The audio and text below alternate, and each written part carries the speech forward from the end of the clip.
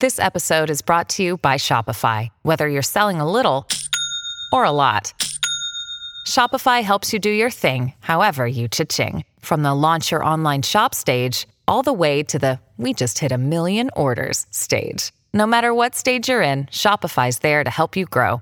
Sign up for a $1 per month trial period at shopify.com/special offer, all lowercase. That's shopify.com/special offer.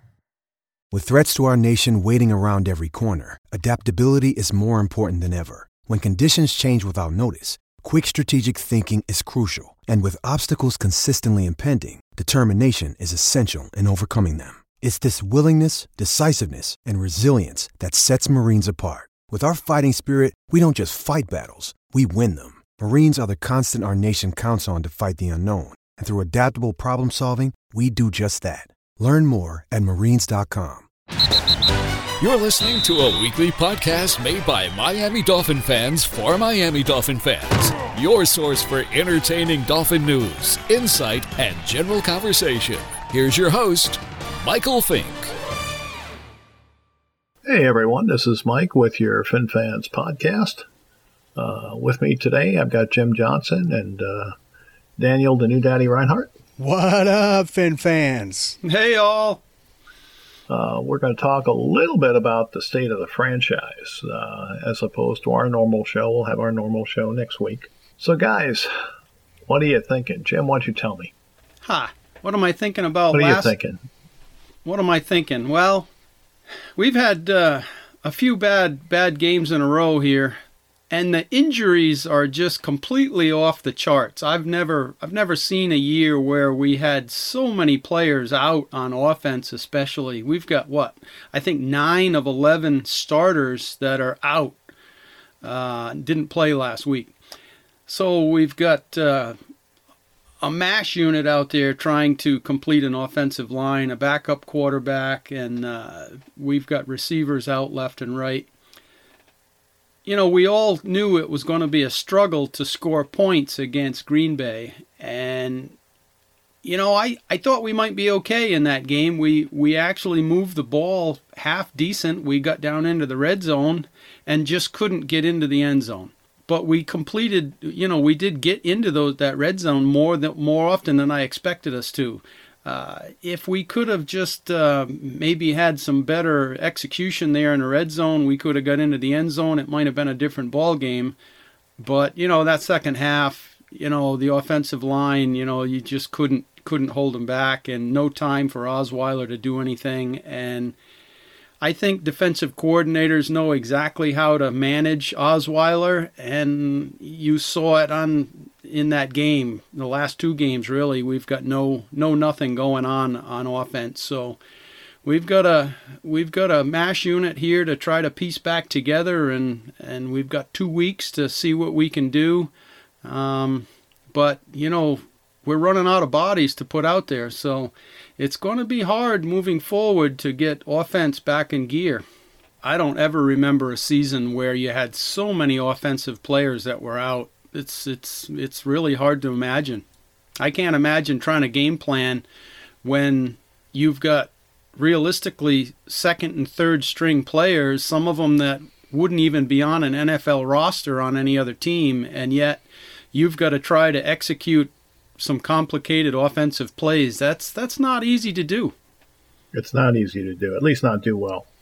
That's what they have practice for, right? That's why coaches get paid. So that's it. For me. So I'll start by saying that I was kind of in and out of that game against Green Bay. I was in the hospital with a brand new born baby boy, and just wanted to let all you Fin fans know that his name is Kason Taylor Reinhardt. He was born on Saturday the 10th. So we were in the hospital, and I was paying attention to the game as much as I could, but it was basically exactly what I thought it was going to be. Hey, Daniel. Yeah, shoot. Kason Taylor? That sounds an awful lot like Jason Taylor. Kason Taylor Reinhardt. He is a future NFL defensive end and Hall of Famer if Daddy does his job right. That's what I thought you were going to say. He's a future Hall of Famer. There you go. Yeah. Daniel, major congratulations, man. Well done. Thank you very much.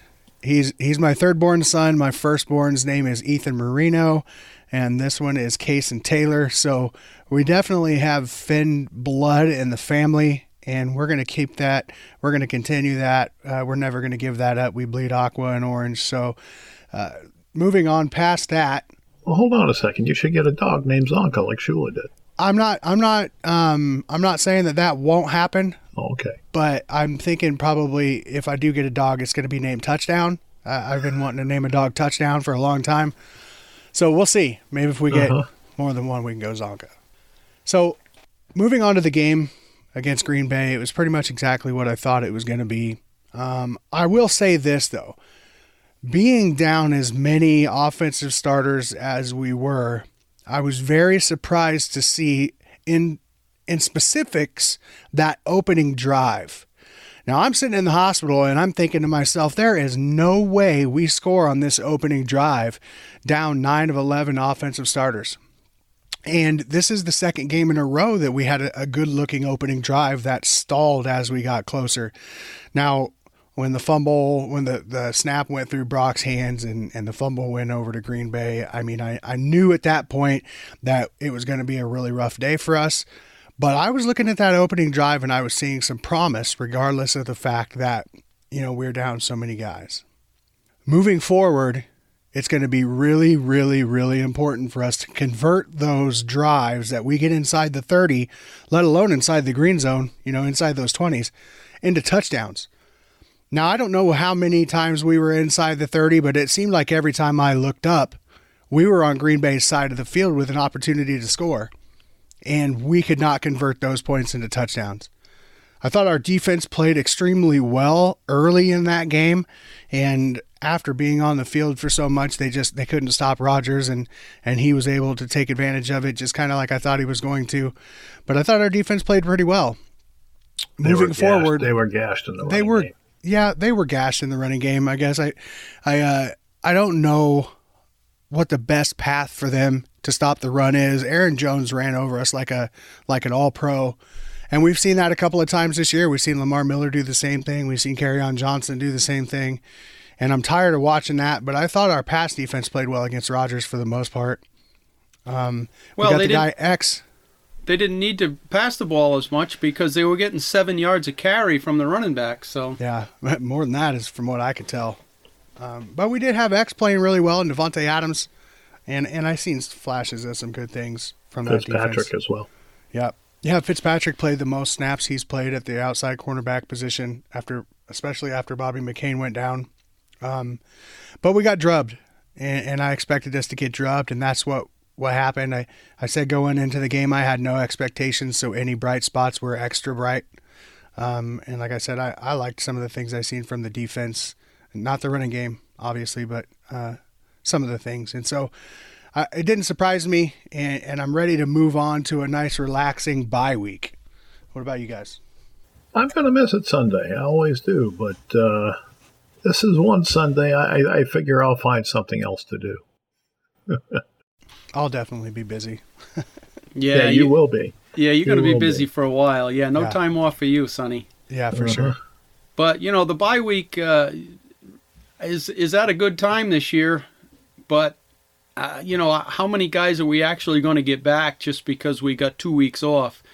We're going to, at least Gase has got some extra time to try to come up with a plan to utilize some of these other bodies. Maybe he can surprise us all. Yeah, I wouldn't expect to see Jakeem Grant or Devontae Parker back. Parker, once he gets hurt, it's hard for him to get back on the field. And Jakeem, I think he barely avoided tearing his Achilles, and word is that he'll probably be out for a little while. Kenny Stills will probably get a little chance to be healthier coming back against Indianapolis. And obviously we've got Albert Wilson already out. So it's going to be a big opportunity for the young guys that are moving up, like Carew. And I think Isaiah Ford and Rashawn Scott might even get a chance to play, and it's going to be really important for us to see what those guys can do. Well, there's no doubt they're going to need somebody to step up because they don't have much left. Amendola's been doing a solid job, but he just doesn't have the wheels to threaten the end zone much. Yep. So we'll see. Yeah, it would be nice to have Kenny Stills healthy again because, he he can really get behind the defense and score some touchdowns for us. And the last game, it didn't look like he had the speed that he'd usually had. So we need him healthy for sure. Yeah, he's definitely playing at less than 100%. And I think, speaking of less than 100%, I think that's why they held Juwan James and Laramie Tunzel out of that game. I think that was more preventative than anything else. They probably could have played if they had to. At least that's my intuition. But holding them out of that Green Bay game gives them an opportunity to get really healthy for this final stretch. It's going to be imperative we have them at full strength. Yeah, I suppose if you look at the matchups, do you play them in a game that you don't have a great chance of winning? It's an NFC game. It doesn't impact the division record or anything. So in the cold. Yeah, I mean, it's a tough call. You always want to win the game, but if you got two guys with hobbled knees trying to play on the corners, they're just going to get beat and injured anyway. So you're better off setting them. Yeah, we need them for those division games coming down the line. We've got the Patriots in Miami and we got Buffalo twice. It's going to be something that we absolutely need them at full strength for those games in particular. Well, the truth is it was an NFC game, and those have prioritized the games. Yep. But when you're trailing, other teams, I don't know that you can afford to do that. You've got to take every game like it's a must-win game. You have seen the standings, right? Yeah. In the AFC, bud. Yeah. And now we go to Indy, and the Colts are going to present us some challenges. So we'll see what happens. Yeah. We'll talk about that next week, so stay tuned for that Colts preview game. Colts preview podcast. There you go. See how many interceptions we can get. All right, guys. So we want to take a few minutes and toss around some theories. I think the common perception out there is that the management team is clueless. They have no idea what they're doing. They're just flying by the seat of their pants, and why are they signing all these old guys, and just all the nonsense that you hear day in and day out, most of it being negative and not very flattering to Tannenbaum or Greer or Gase or any of them. But I wonder if maybe they don't know what they're doing. So what I've tried to do is take a look back and as well as a look forward and try and figure out what I think they might be doing. You guys know Ross is 78 years old. He's not a young guy. When he hired Gase, I'm sure in his mind he knows his time is running out. So I'm pretty sure he took it as a very serious hire. Okay? I know he was on their short list of candidates. He was probably their favorite of the group, at least I know he was on a lot of people's short lists, so I know Ross really wanted to sign him, and he targeted him, and he got him. Now, he signed him to a 5-year deal. At the same time, they appointed Greer, who had not been a GM before, to oversee the GM duties, knowing that Tannenbaum was there to guide him if he needed it. They put free agency and the contracts in Tannenbaum's hands. They gave Gase final say on the 53-man roster. Now, that's interesting because it's something that they've refused to do since Jimmy Johnson was coach. It was one of the big reasons why Nick Saban decided to leave. They just don't give that freedom out to anybody. So, that, like I said, this was a serious hire. This is a guy that they honestly believed in. So to me, that says they were all in on Gase. Now, why would that be?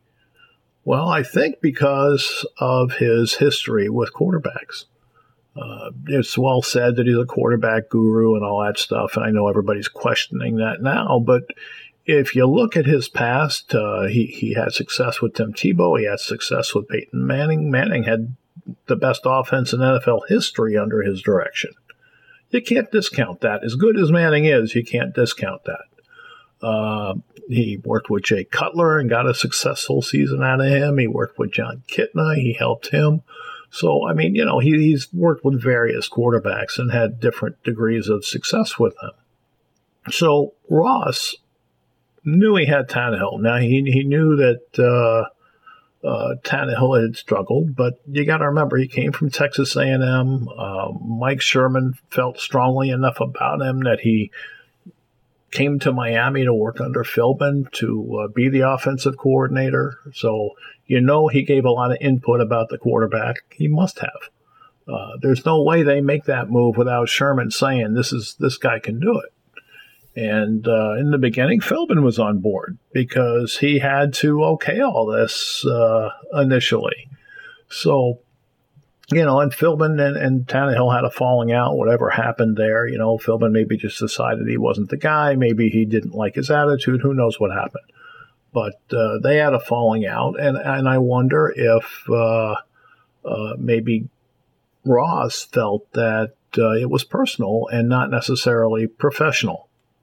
So I think Ross was still in Tannehill's corner. So he hired Gase, and he hired Gase to see about advancing this kid's career.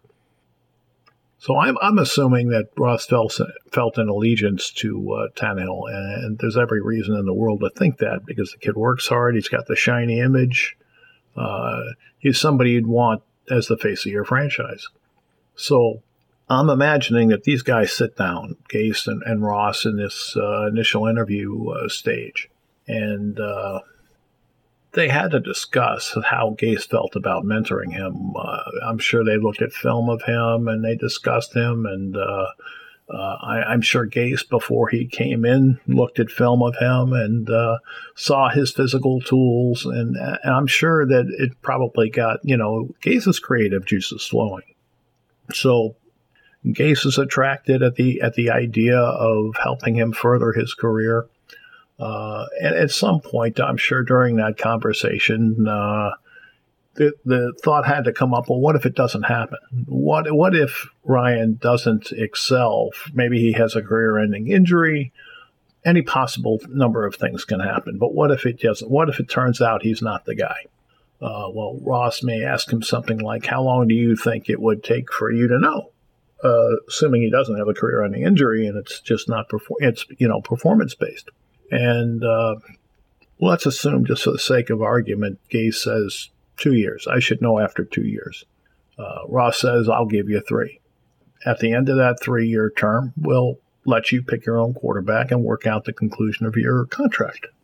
That way you have a fair chance with the quarterback that you select.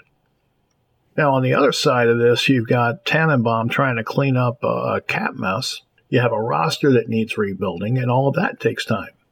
About the same amount of time the coach is going to need to assess the QB, roughly. Okay? You're going to lose some players to age. You're going to lose free agents in the process, and those people have to be replaced. So I believe they devised a strategy to stop signing top-shelf free agents. Just sign stopgaps, because we're trying to clear the books. So you don't want many contracts moving forward of a couple of years. Okay, now, if you move ahead and you look at our books from in 2020, there's not one player on the roster whose cap hit is more than 5% of the available cap, with the exception of Tannehill and Rashad Jones. Now, Jones can be let go at the cost of $8 million in dead money and Tannehill $5 million in dead money. So both are doable should they decide they don't want them. Now, we got to talk about 2019 real quick, because in 2019, we have some free agents. Wake, Hayes, Juwan James, and Frank Gore. None of the other free agents are going to garner any type of significant money. So the only guy there I can see really costing anything is Juwan James. The only possible exception would be Devontae Parker, but I wonder how many people think he's going to be back. So there's nothing in 2019 that makes you think we're going to hurt this good book situation in 2020. Now, in 2020, you've got Quinn, Branch, Sitton, Amendola, Spence, Larson, Howard, Akins, Drake, Grant, and Hack becoming free agents.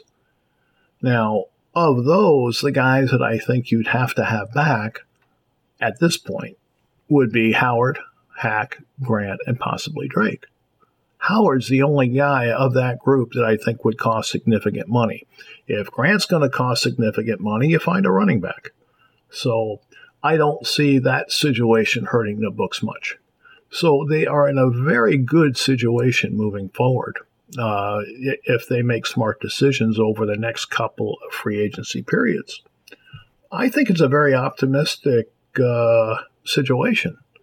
There is no reason why in 2020 we can't have a serious amount of cap money available to us, and we would have had 2019's draft picks and 2020's draft picks. That's 2 drafts to help build the core of this team in addition to what we have now. I think that puts us in a much, much better situation than we are in today. And I think it explains why they're hiring some of these old guys and, like Sitton and Larson, and some of these older players. They're stopgaps. They're not solutions. And they're doing it with this mythology. And so in year 4 and year 5 of Gase's tenure, they can really put a solid team together and have the resources to do so. Does that make any sense to you guys? It makes complete sense as far as I'm concerned for a couple of reasons. And the one reason that sticks out a lot to me is the draft part. You have seen, at least I have seen, some drafts, the last couple of drafts that have begun to build that core that we're talking about. You've got some really good young talent on this team, Xavier Howard, who, by the way, I think has to be paid this offseason. I think it'd be a lot smarter to get him paid this year than it would be next year. You have guys like Bobby McCain, who's great in the slot, who we just paid. You got a couple of good young linebackers, and you got Minkah Fitzpatrick, who is, he takes the Swiss Army knife to a whole new level. They talked about him being a Swiss Army knife. He's just amazing back there. He can do it all. And you have seen those young talent getting brought in. And I think at this point, Gase knows, Tannenbaum knows, Greer knows that they don't have what they want in Tannehill. They have to know. So I agree. That you've already seen guys like Jarvis not get paid. You've seen guys like Ndamukong Suh released and let go.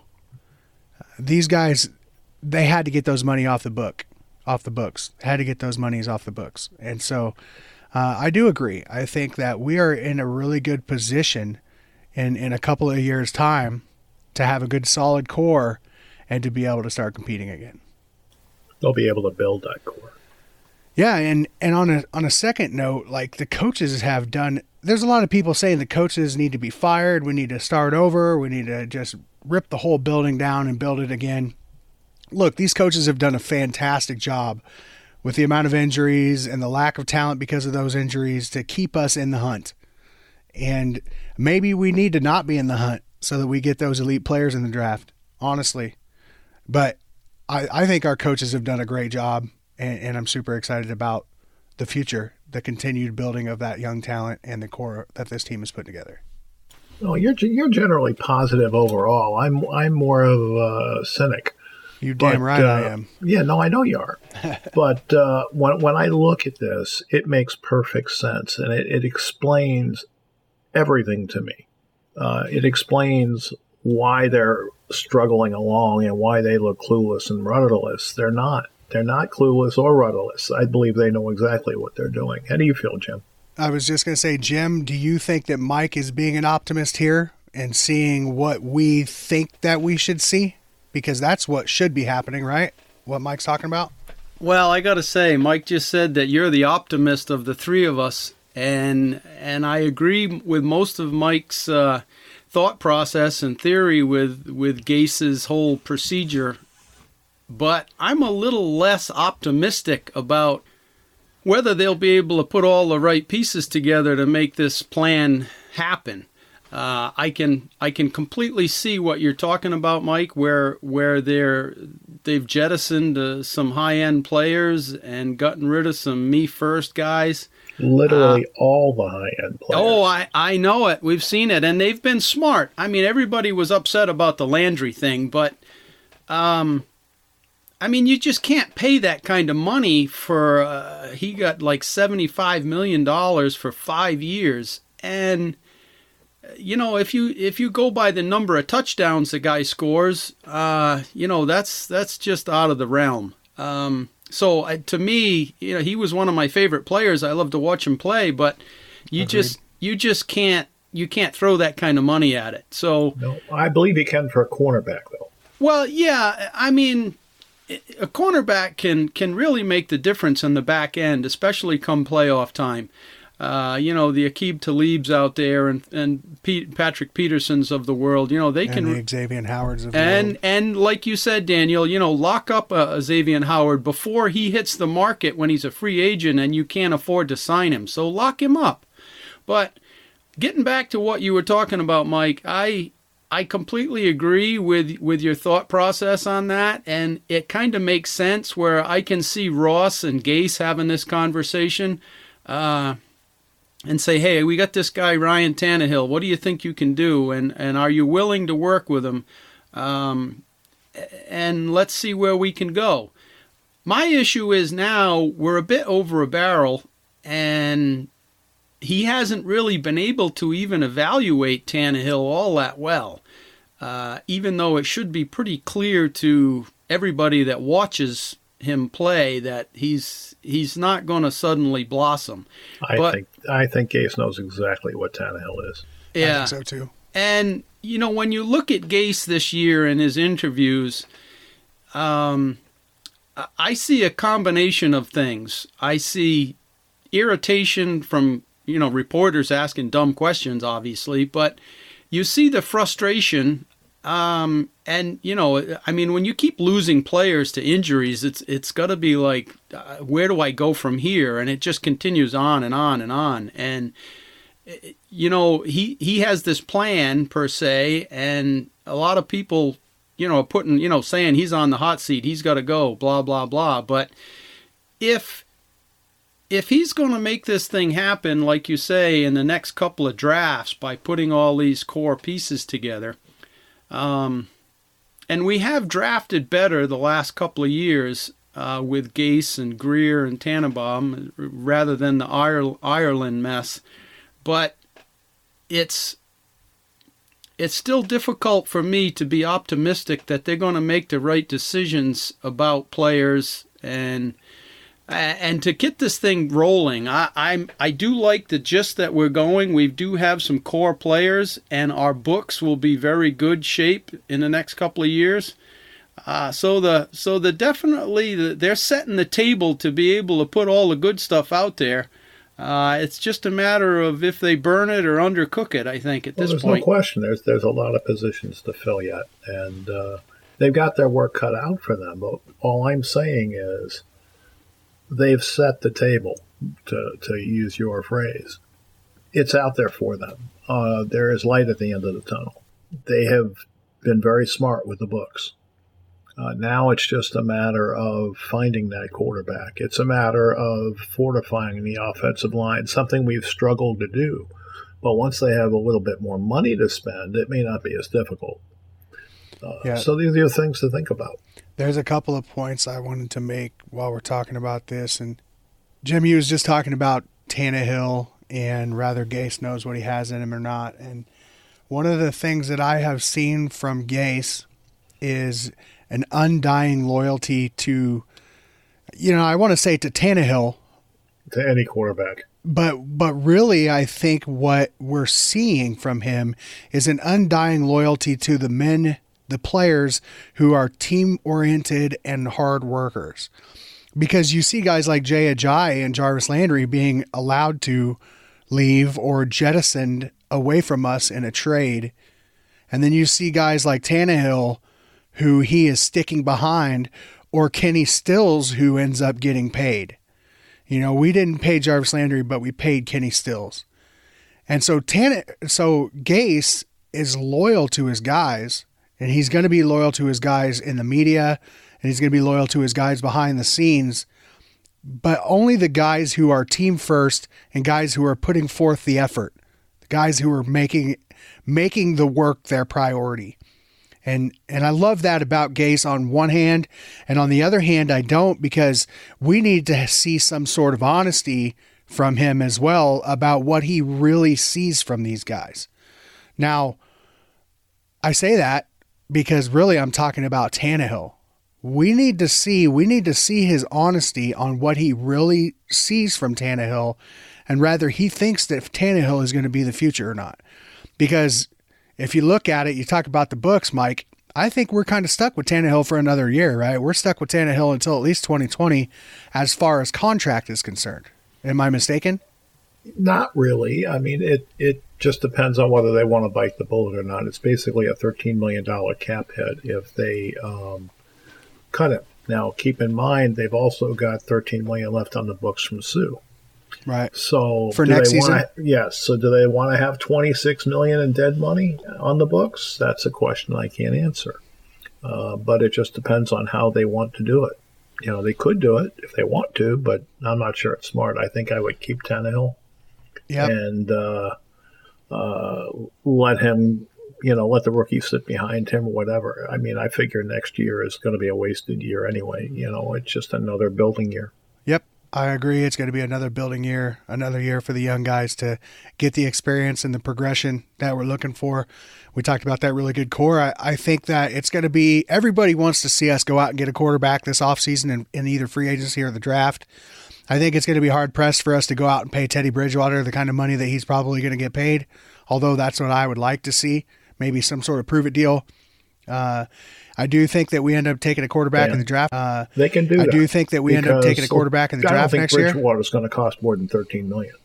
Well, I don't know, man. Sam Bradford just got paid $20 for 1 year and then cut after 3 games. So, yeah, maybe. Yeah, there are teams out there very desperate for quarterbacks, and Bridgewater, when he was injured, he was one of the top rated quarterbacks, and everybody thought he was it, man. So, they might take a flyer on it. Yeah, I'm saying they could probably do it if they want to, because they're going to save $13 million on Tannehill. Yep, and nobody wants to hear this, but they might also target a guy like Tyrod Taylor, some guy who's not flashy but doesn't turn the ball over a lot, because we don't need a bunch of turnovers. We need somebody who's capable, but that's not going to turn the ball over a lot like Tannehill does. And then the second point I wanted to make was, and you just nailed it, Mike. I think next year is another rebuilding year. So what I see a lot of trenches coming for us in the draft. I see the skill position players taking kind of a backseat so that we can build in the trenches. We need the offensive linemen. We've got a couple of bright young stars on the defensive line, but I think that we definitely draft along that defensive line as far as edge rushers and DTs go as well. So then once we do get the quarterback of the future in hopefully 2020, that he's going to have solid performances in front of him on that offensive line. Yeah, I have to really struggle with this whole Tannehill thing. Looking at it from my point of view personally, I just cut his ass, as Daniel would say. I'm done. Let's move on. I don't want to go into the game wondering how this is going to go. I'm just. It's a frustration I've been living with for 7 years, and I'm done with it. I'm with you, man. As a fan base, though, when you talk to all the Dolphins fans, and the majority of the ones that I talk to now have decided that Tannehill needs to go. He's not the guy. He's not going to blossom, and if they, maybe the smart financial thing to do is to keep him on the team, so you're not having that $13 million in dead money on there. But on the other hand, you're paying him $26 million to do what? Fill out a year? We're talking about next year being another rebuilding year and working towards that great cap number in 2020 and so forth. Man, that's going to be very frustrating as a fan base to go through another year of that. So if it was me, I'm gonna cut my losses and take it on the chin but and go in new direction. Let's understand the problem is he's not staying healthy. So exactly. There's no progression there. You're not getting your money's worth out of him. So they have to ask themselves, do they want to risk that again? Maybe you bring in Bridgewater, but he had a knee injury as well. So is that the way to go? There's so many different possibilities. Maybe they draft somebody this year and go that route, I don't know. I don't know what they're going to do. But whatever they do, they're going to do something. They have to. But it doesn't have to be done this year. It has to be done within the next two. Yeah, the way I see it. I wouldn't be surprised to see us pick somebody in the second or third round under center and go with him and Falk. Let them battle it out for the starter and cut Tannehill's ass, mostly because he can't stay healthy. Well, here's my thought on that. If you pick a guy in the second round or something that's not your chosen one, you just wasted a good second round draft pick on another key offensive or defensive lineman or whatever that you think we need, which we obviously do. So if it's me, I would look for that stopgap type quarterback. The Tyrod Taylor, the Bridgewater. Try anybody, really. I don't really care at this point. I know the old saying, the devil you know is better than the devil you don't, but what difference does it really make? If Tannehill stays, it's probably his last year because Gase is going to pick his new guy in maybe 2020 when the quarterback class is better coming out of college. But I don't know. I can't even imagine the conversations these front office guys are having over this themselves and the decisions they got to make. It's got to be difficult. It's tough. Here's the question I would have if it was me. What's going to energize our fan base more? Going another year with Tannehill or bringing in Bridgewater or drafting a rookie? I mean, what is going to energize our fan base? Yeah, what's going to sell tickets, sell jerseys, keep people excited for the young stars that are building on this team? The state of our franchise is one that's trending in a positive direction, guys. It's just going to take a little bit more patience. Yeah, I think we're on the right track. If we can, in the next couple of years, we get younger overall, and the quarterback issue is the whole thing, though. So they have to play their cards right so that something works out. Yeah, they got to find the right guy. I mean, that's the challenge. And think about it this way too: Brady's on his way out. Now he's still Brady. Brady's on his way out in the next couple of years. Josh Allen and Sam Darnold are young QBs who are looked at as franchise guys, and we've got nothing. Yep. So our future is bright, but we've got nothing under center right now. And we just have to continue to build those blocks for the solid foundation so that when we have a QB, he doesn't get harassed and bullied like Josh Allen. And he doesn't throw all those picks like Sam Darnold. Uh-huh. Yeah, well, they've got to fix the line. That's got to be a priority. Absolutely. Build the trenches, bud. Yeah. Build the trenches. Yep. All right. Anything else tonight, guys? That's all I've got. For all of you that are listening for the first time, we want to welcome you to the Finfans Podcast. We want you to like, subscribe, comment, let others know about this thing. We're looking for you to give us some feedback as well. And for any of you that don't know, we are linked with a page on Facebook called Miami Dolphins #1. That's Miami Dolphins #1. Come there and join in the conversations. We have these conversations daily, and we'd love to get you on the page and be a member. So come sign up to be a member of the page, and we look forward to bringing more info to you weekly. Good sales pitch there, Daniel. Yeah, Boom. The more the merrier over there. We like to discuss Dolphins day in, day out, all day long. So the more the merrier. You make it sound like we're obsessed. We are a little obsessed with the Miami Dolphins, as you can tell by my son's names. Ethan Marino and Cason Taylor. They will tell you one day that I am obsessed with the Miami Dolphins. For all of you that are already on the page that are listening, look forward to this Monday's live cast with Troy Stradford. Sounds good, Daniel. All right, guys, I got one thing to say.